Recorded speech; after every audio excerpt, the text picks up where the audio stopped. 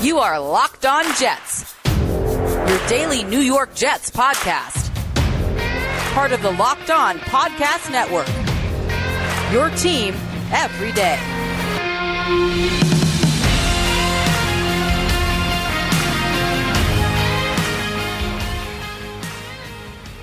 Welcome. This is the Locked On Jets podcast for Friday, June 25th, 2021. I'm your host, John B. from GangGreenNation.com, and today our episode is brought to you by Peacock and Williamson.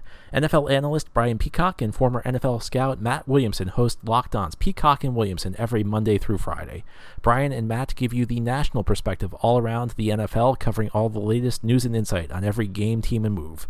Get your picks, previews, and much more every weekday with the Peacock and Williamson podcast, part of the Locked On Podcast Network. Subscribe wherever you get your podcasts. And while you're subscribing to Peacock and Williamson, also subscribe to Locked On Jets. We'll deliver new episodes to your device as they're posted. And while you're at it, if you enjoy the show, give it a 5-star review. That helps us out. Today we are going to do our weekly mailbag. Normally we do it on Wednesday. This week we're going to do a Friday mailbag. Thanks to everybody who sent in questions. Our first question deals with the 2022 draft. Since we've discussed everything there is to discuss this offseason, let's move on to the 2022 draft. We will probably win 6 to 7 games this year, and Seattle likewise, so we will end up with probably 2 picks in the teens.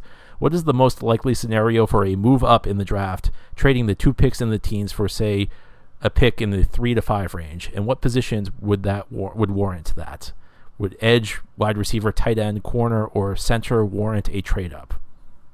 So a lot of assumptions being made, and I'm not sure I agree with the idea that we just move past the 2021 season. There's a full season of football to play here with a team that we hope will be vastly improved. I don't think the Jets are going to trade up if they have 2 picks in the teens up to 3 or 5. I mean, I guess if you're looking for the most recent precedent, it probably would be the San Francisco-Miami trade, where the 49ers gave up 3 first-round picks and a future 3 to move up. But they were moving up for a quarterback. I mean, I would strongly disagree with the notion that the Jets should trade up for a non-quarterback. I mean, if you're doing that, if you're trading up and giving up multiple first-round picks, because I don't think 2 picks in the teens are going to be enough based on what we saw this past year. If they're going to do it, that guy better be like a Hall of Fame level player, because I mean, you're giving up a lot. You're giving up a lot of draft capital to do something like that, and for somebody who's not a quarterback, it's going to be very difficult to get the level of production you would need to justify that. It's one thing to do it for a quarterback, because that's the most important position. Getting the right guy at quarterback is essential, but to do it for a non-quarterback, I don't think that would be a very smart decision, unless it was just like a once-in-a-generation type talent, and I'm not sure that that's going to exist in the NFL draft. And even if you do think somebody is a once-in-a-generation type talent, giving up all that draft capital is a big risk, because you may be wrong. You have to factor that into your decision as well, that, even as much as you want to trust your evaluation, you also have to realize you're wrong sometimes on these evaluations. It would be a very high risk move. I think it would be honestly kind of reckless for the Jets to do something like that. I don't think it's a likely scenario, and maybe that's just me hoping. I don't think that that's the direction the Jets should go in at all.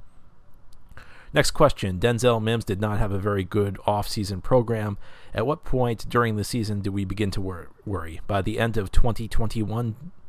I think that's a fair timeline. I always say that, you got to give rookies a chance. Rookies' expectations have to be very low. That's not true for second-year players, though, because by the time you are in year 2, you've had a chance to get past your rookie struggles. You now have played a 16-game season. Mims obviously spent some time on the bench last year due to injuries, but lots of rookies, struggle, especially near the end of the season, because they're not used to playing deep into December. You've had a full year to digest the playbook. Again, when you're dealing with a rookie, sometimes they come from college programs where the playbook is not very complex. They have a lot of learning to do. There's an adjustment period when it comes to playing against NFL talent.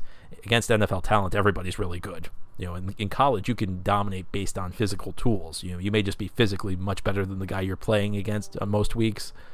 That's not true in the NFL. In the NFL, everybody's got a lot of ability. Even the worst NFL players are not that far off from the best. The difference between a good NFL player and a bad NFL player is very small. So there's an adjustment period where you go from college and winning based on physical tools to the NFL, where you have to be a complete player. You have to win on technique. And by the time you're in year 2, you had a chance to develop those tools.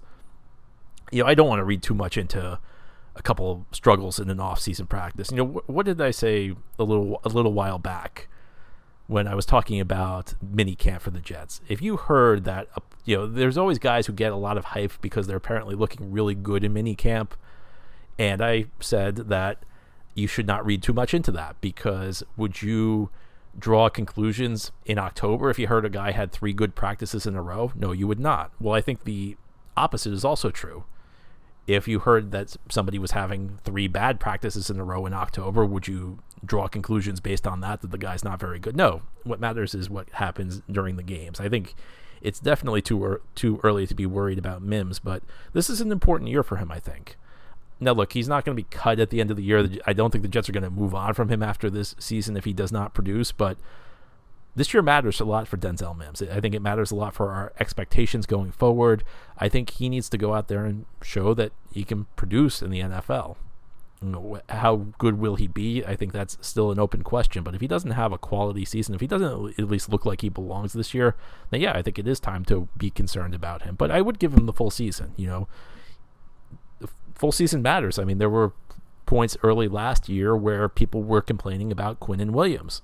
And Quinnen Williams then went on and had a strong second half of the 2020 season.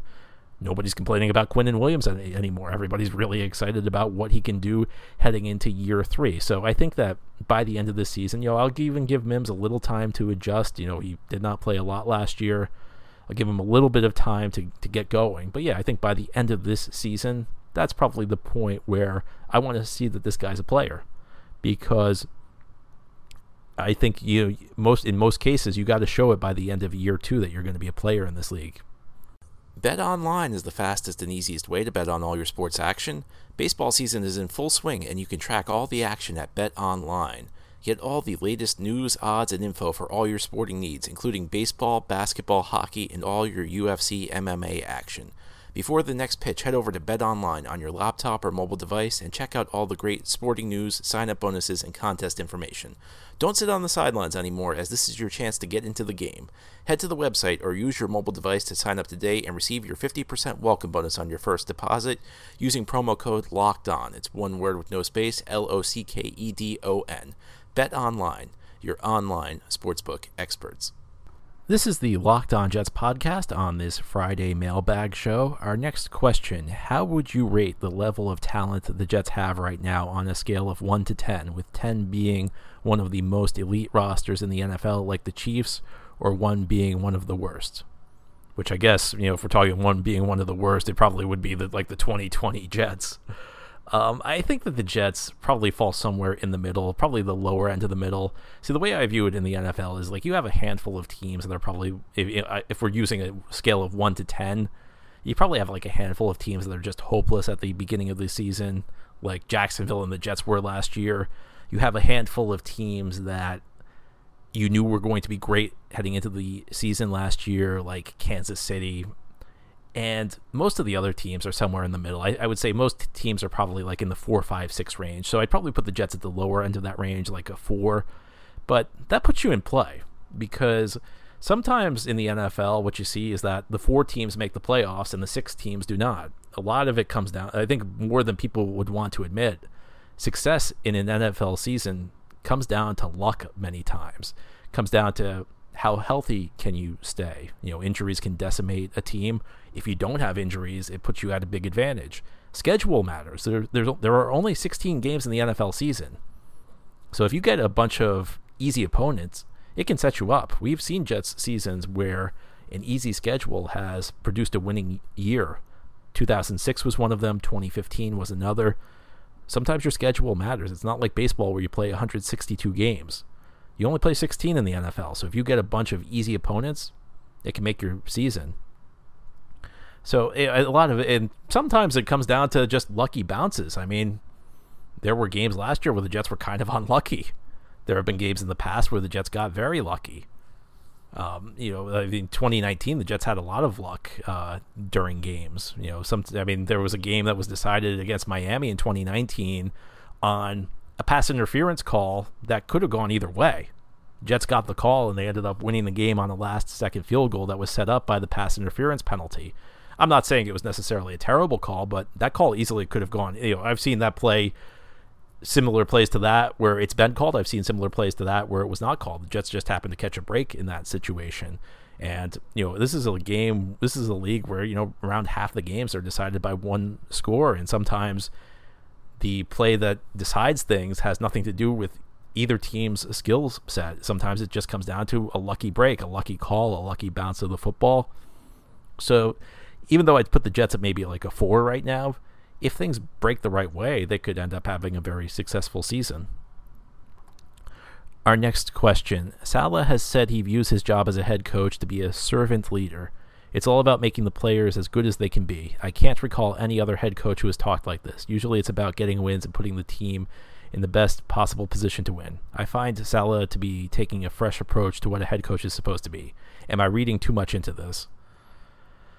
I would probably say yes and no. I mean, I am impressed by the way Saleh talks in those terms, because in order to motivate players, you have to understand how they think. And it kind of seems like Saleh understands his players' motivations, and he's public about speaking in that way.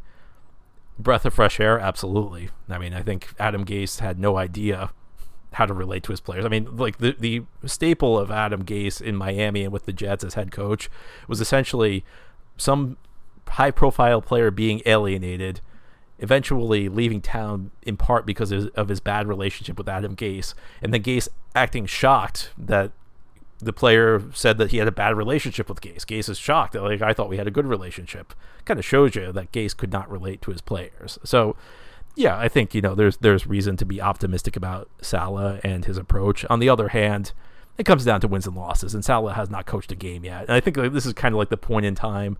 Maybe it was not the way things were with Gase, but I think this is the point in time. The first off season is always exciting because the guy's never coached a game, which means he's never lost a game. He's never done anything wrong. I think there's always the honeymoon period, and I think there's definitely a little element to us being in the honeymoon period with Saleh, and we're kind of maybe reading too much into things that we view as positive. So I think there's reason to be excited. I think maybe sometimes we all, and I include myself in that number, sometimes we all take things a little bit too far, though. So I think it's all about finding the balance. Next question. The Jets typically don't extend eligible players until after their third season in the NFL. How well does Quinnen Williams have to perform this year to force their hand, and how important is it for the Jets to be more flexible if Quinnen continues his strong play from the second half of last year? And this coming off season is the first point where Quinnen Williams will be eligible, because the rules of the NFL are that you cannot sign a player to an extension until after their third NFL season. I think that if Quinnen Williams continues on the trajectory he was on the second half of last season, the Jets should look to lock him up. And I think that's just good practice in general. There's always the element, which I think could be a little overrated, of, sending the message to the locker room that if you perform well here, you're going to get paid.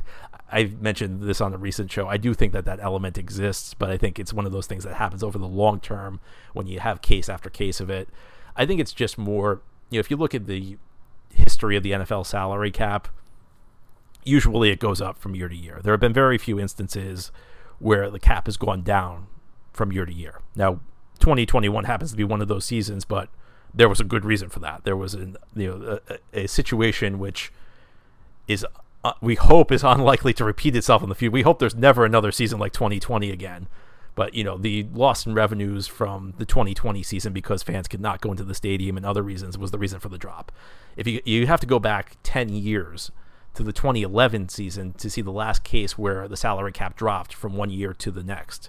And that was because there was a lockout and the NFL changed the rules of the salary cap to give players less money.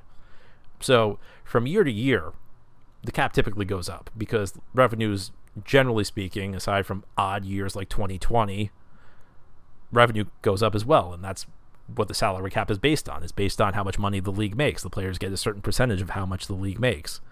And if you look at projections, again, who knows what will happen, but from year to year, salary cap's probably going to keep going up.